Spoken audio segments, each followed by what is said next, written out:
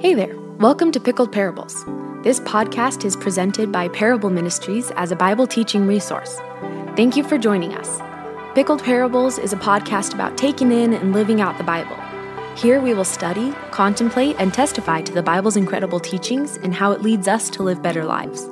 To stay up to date with all things Parable, follow us on Instagram at parable_ministries and visit our website at parableministries.com. We hope today's message finds you well. Well, hello all, and welcome back to Pickled. It's a pleasure to be back here with you today. My name's Hunter, and I'm going to be finishing out 1 Peter chapter 3. Now, you heard from me last episode, and in that episode, I told you that we were going to finish 1 Peter 3 then. And what happened is in the midst of recording that episode, I realized something, and that is, one, that to combine the portion we looked at last week, 1 Peter 3, 8 through 17, and combining that with 18 through 22, though 18 through 22 is much smaller, is going to be quite a beefy episode. And it's not that y'all can't handle it, but because I think you guys are up to the task. But I think splitting it will give some continuity and allow two kind of separate ideas that are related. They're all in the same letter, stand for themselves in the ways that I think is going to be beneficial to us. I know that as I was thinking about it and working through that, it was beneficial for me. But because of this, I want to make kind of an extension this week on the argument that was being made by Peter in our previous episode. So in 1 Peter 3, 8 through 17, Peter introduces this idea of suffering for the sake of righteousness. And he tells believers that though you will face suffering due to your faith in Jesus, we are challenged to have unity of mind, sympathy for one another, brotherly love, a tender heart, and a humble mind, and that when someone does evil to us, when we do suffer at the hands of evil, he reminds us not to repay evil for that. Rather, we should bless those. We looked at how this echoes our Savior's words in the Sermon on the Mount to turn the other cheek. Bless those who mean harm to you. Jesus noted in his Sermon on the Mount that is an extension of God's will and God's character. Father who loves and sends rain on the just and the unjust. And it brings us a blessing because the eyes of the Lord are on the righteous and his ear is inclined to hear their prayers. Though we will face suffering, we are challenged to be zealous for what is good. And as a result, be ready to give a response to the person who asks us about the hope. When we suffer and do not play the game and do not enter into evil, people will ask, well, why not? And Peter says, be ready to give them an answer and do it with gentleness and respect. And so in the flow of the letter, that is where we are at. He closes that paragraph by noting that sometimes it is God's will for us to suffer. And it is God's will sometimes for us it's always God's will for us to do good. But sometimes the result is suffering. And it's kind of as if God is not going to just bend his will because we suffer. And Peter now, in our passage today, he closes out that argument on Christian living, and he's going to give us an example through the person of Jesus, tied to a sacrament of the church, of what it looks like to do what is right in the face of suffering, and how God can use our suffering, not just for a blessing for us, but as an extension, a blessing towards those around us. So we continue the letter In 1 Peter 3, starting in verse 18, it says, "For Christ also suffered once for sins, the righteous for the unrighteous, that he might bring us to God, being put to death in the flesh, but made alive in the Spirit, in which he went and proclaimed to the spirits in prison, because they formerly did not obey, when God's patience waited in the days of Noah, while the ark was being prepared, in which a few, that is, 8 persons, were brought safely through water.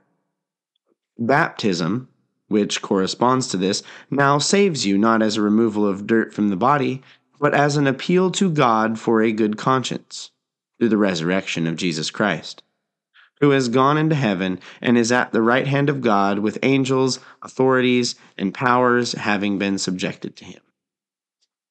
What's fascinating, and this is just a note about like the writing of Scripture and the writing of the Bible. Their language, when Peter wrote this, it was likely written in Greek or a derivative language of their time that would have been common to those in the dispersion. They were not as concerned about like short, pithy sentences. Like all of those verses is really 2 sentences. And there's multiple, these sentences span multiple verses, and they connect multiple ideas and add multiple layers of meaning within one sentence. And I think sometimes myself, I'm tempted to look at a portion of Scripture and say, "Oh man, that's 4 verses," and I was tempted to put it in with the previous section. But Peter says a lot in a very little amount of time. And he introduces this section by telling us that Christ is our ultimate example of suffering for the sake of righteousness. He has just told his beloved audience, he calls them beloved, and he has told them that they likely will, and many of them currently were, suffering for the sake of righteousness. And now he is going to connect that to Jesus, saying Jesus is our ultimate example of what it looks like and what it means to suffer for the sake of righteousness. Peter seems to be linking the process of suffering to the immense ways and the innumerable ways that God can use our suffering, ways that we could never even imagine. In Jesus' case, he suffered for the unrighteous. And I want to note here, I tell the teenagers that I work with often when there is concerns about how a friend is living, that until we were all saved, we were not. That is, Jesus suffered from the unrighteous at the beginning of each of our stories. That was us. In suffering for the unrighteous, he died. He did die. He paid the price for sin, providing atonement, and thus bringing us to God, which Peter has highlighted at the beginning of his letter. But God demonstrates his own love to us in this, that while we were yet sinners, literally while we were in the very act of spitting in God's face, Christ died for us. I want to note here also, before we really dive in is going to be a funny joke here in a moment, that this is very active language regarding Jesus' role in our salvation, and the very passive language that is applied to us. Christ suffered that he might bring us. We are being brought. We are made alive. We don't do it. Christ does it for us. Jesus is the active agent in our salvation. He brings us to God. He was put to death. And then Peter says something, which it's one of these spots in the Bible. And I've found that often when I get to these, it's better to just kind of put this notion out there that this is one of those. Peter says something that theologians and Bible historians have kind of been arguing and puzzling over, like, And there's a handful of interpretation, or not interpretation, but there's a handful of thoughts about what Peter is getting at and what this means, and they've been scratching their heads on it for a while. And I'm not going to purport that, well, we're going to solve this one today, because I'm sure that I will give my thoughts as I am convinced of them in the Spirit, but I am confident that there is someone out there who has a differing opinion, and I think that that notion is important. And I also think Peter did this on purpose, and I will get to that in but a moment.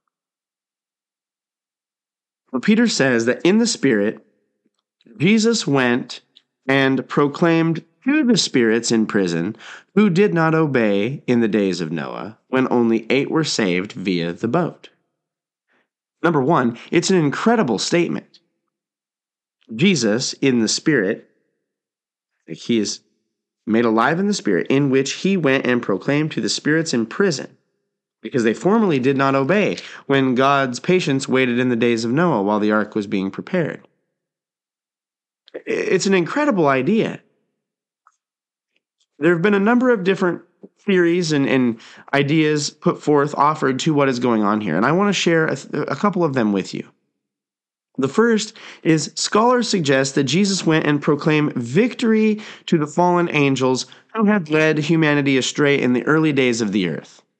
Now, that is one thought, that Jesus went, he at his death, in the time in between his death and resurrection, he went via the Spirit to these fallen angels and proclaimed victory to them.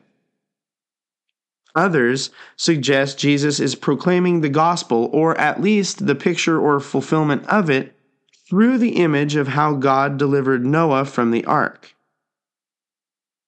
Last, it has been posited that Jesus, in the Spirit, descended to where those who died prior to his death in the Spirit, or to his death, and proclaimed victory to them. In other words, Jesus descended and took those who looked forward to God's fulfillment and brought them out of their time of waiting. Now, for various reasons, the third one, while that is a reality that we observe in other parts of Scripture, it doesn't fit the timeline. It says that he goes to proclaim victory to those who perished in the days of Noah, prior to the days of Noah. It's weird language to use for all of the Old Testament saints. And so I have to tilt my hand here. I tend towards the second option, which is that Jesus is proclaiming the gospel, or at least a picture of it. This is one example of the gospel taken from the Old Testament related to suffering through the image of how God delivered Noah from the flood via the ark. I think Jesus is communicating something about the nature of our future hope and how God will ultimately deliver us, even though through suffering. And then Peter uses this, and he uses the picture of baptism related to Noah's ark as an example of how God has delivered his people in times past. Now, I want to note, I said that I think Peter did this kind of strange connection in this. Honestly, I think it's a strange note. I think he did it on purpose, having just spoken about humble-mindedness and having a unity of mind. It is at least interesting that after bringing up unity of mind and humble-mindedness, he introduces what has kind of become a moderately difficult portion of Scripture. And often when we get to these somewhat scratchy, I call them scratchy, portions of Scripture, we make two mistakes. First, we focus too much on what we don't know, and we get caught up in solving the puzzle to a point where we can't actually move forward. We actually get in kind of a gridlock. And the second, we often fail to admit what we don't know. So we focus too much on what we don't know, and we fail to admit it, or that we don't fully understand. And I believe If we do, we often don't admit we could be wrong. So I'm here as your Bible teacher for this episode, telling you I may be wrong. And I don't fully understand this passage. It's the tension of Bible teaching. And for my money, as I read this, I am drawn to the idea that Peter is introducing Jesus' example of suffering, and he is tying it to what Jesus accomplished unknowingly to his followers, unknowingly, definitely, to the people in Noah's time, and the implications that Jesus' suffering had. It saved us, but it also had implications for the people in the days of Noah. And I think that's kind of at the heart of what Peter is getting at. Noah is used as an image here to connect suffering to baptism. And as a result, Peter desires to say something about the image and what happens at baptism. But one conclusion that we can draw is that Peter is making a claim that we don't often know the extent to which our suffering can be used. God uses our suffering. He doesn't waste it. When Jesus died on the cross for the unrighteous, Peter here is suggesting that may have even been impacted the unrighteous way back in the days of Noah. The extent to which God uses our suffering is beyond our understanding. In Jesus, the extent to which God uses suffering and uses the death of Jesus in itself is almost too difficult to comprehend. When we are saved by Jesus, we partake in his suffering. We identify with his death. But we also have this symbol of victory as we partake in his resurrection, looking for the day when we too share in it fully. Paul had a lot to say about the resurrected body in 1 Corinthians 15. And for the Christian, we have this symbol, this institution we partake in, which symbolizes the believer's identification with Jesus' life, death, and resurrection, and it is our public proclamation of victory over sin in our life and public identification with our future victory over death because of the hope we have in Jesus. The Christian has the institution of baptism. I want to take a second as well and highlight something Peter says and give clarification lest we proceed with a wrong view. Peter makes a comment. He says, baptism, which corresponds to this, now saves you. Peter makes this comment that baptism, which corresponds to Noah's deliverance via the ark, now saves us. Now, baptism, I want to note here, and I don't believe Peter is making this claim, and I'll make my argument for why. Baptism saves no one. Just as the water did not save Noah, so too the water does not save us. The water in Noah's day was a symbol. Well, it actually did produce the result, but it then also serves as a symbol for God's purification of sin. So too, Peter is arguing, when we are baptized, he says it is not a removal of dirt from the body, but it is an appeal to God for a good conscience. It is as if the water of baptism is a picture of us appealing to God. God, cleanse my conscience, cleanse my heart, make me more like Jesus. It is a picture. If we keep in mind what Peter has just said about Jesus bringing us to God, remember, we played a passive role in that. It is clear that the saving work of Jesus and the hope we have in his resurrection are what saves us. It is not baptism. Rather, baptism is a picture of that salvation. It is a picture of that victory. When we accept Jesus, the Bible is clear. We are saved by grace through faith in Jesus Christ alone. It is our position which has changed before God. It is changed not by us, but by Jesus. At that moment, when we are saved, when we put our faith in Jesus, Peter's highlighting something here. We're not yet fully perfected.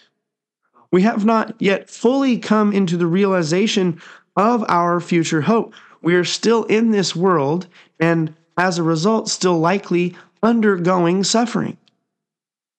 And as we grow, having identified with Jesus' life, death, and resurrection, we find that we are continually saved. Not saved positionally before God, but sanctified to look more like Jesus. Baptism is our public declaration that we need Jesus for salvation and we need him for sanctification, and we are identifying with him. Peter says baptism is our appeal to God for a good conscience, and it is made possible by the resurrection of Jesus. The way this works is when we are baptized, we are identifying with Jesus. That means that we are identifying with the fact that Jesus overcame sin, he overcame death, and was raised. So too, when the believer is baptized, they are identifying with that victory that Jesus had over sin and death. They are publicly proclaiming, I want to stand, and I am saved by the Jesus who beat sin and death. We do well to remember the context that Peter discusses baptism. I think we can get bogged down in figuring out how Noah has found his way into 1 Peter. But Peter's writing to a group of suffering Christians. And so, yes, baptism is identifying with the victory we have in Jesus. But baptism has, and I think we do well to remember this today in the church. Baptism has just as much to do with identifying with Jesus' suffering as it does his victory. It is a symbol of both in the life of the believer. Because the reality is, for many in Peter's time, to be baptized, to be publicly identified as a Christian, would bring about more suffering. And so to say that, and goodness knows Noah suffered in his day, to publicly identify this and say, yes, I want to publicly proclaim that I have victory in Jesus, I think Peter's making the argument that you also are publicly identifying with the suffering of Jesus. Jesus saves us. Baptism is an image of this, and should be a part of how Jesus continues to save us. I want to note here where Jesus is positionally. Peter says he has gone into heaven and is at the right hand of God, with the angels and authorities and powers having been subjected to him. That is victory indeed. And we do well to stand in victory because of Jesus, having identified with Jesus through baptism. But I think we cannot separate baptism from the suffering of Christ. I think that's the picture when the believer is immersed, when they go under the water. I think that's the picture that Peter has in his brain when he brings up Noah. The water had a lot to do with suffering. He is writing to suffering Christians.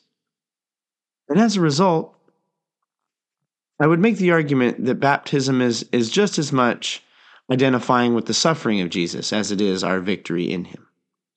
Peter is making another argument here that God uses our suffering to work out our faith, to make us more like Jesus.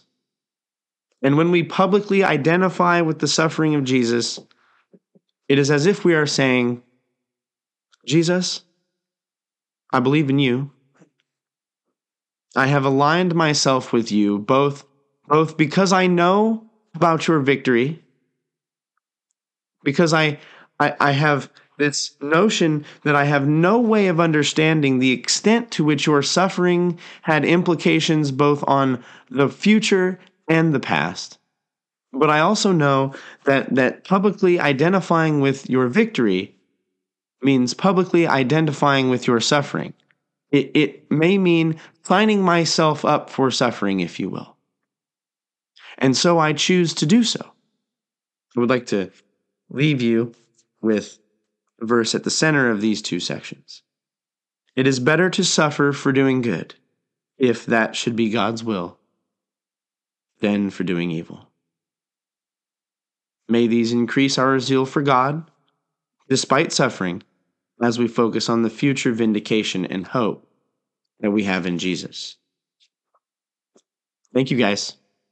We'll see you all soon. Thank you for listening to Pickled Parables. If you enjoyed this message, please rate us, subscribe, and share with your friends. If you're interested in more things like this, check out our secondary podcast called My Dusty Bible. To stay up to date with all things Parable, follow us on Instagram at parable_ministries and visit our website at parableministries.com. Parable is a volunteer organization, and we would deeply appreciate your prayers. Thank you for joining us today. We'll catch you later.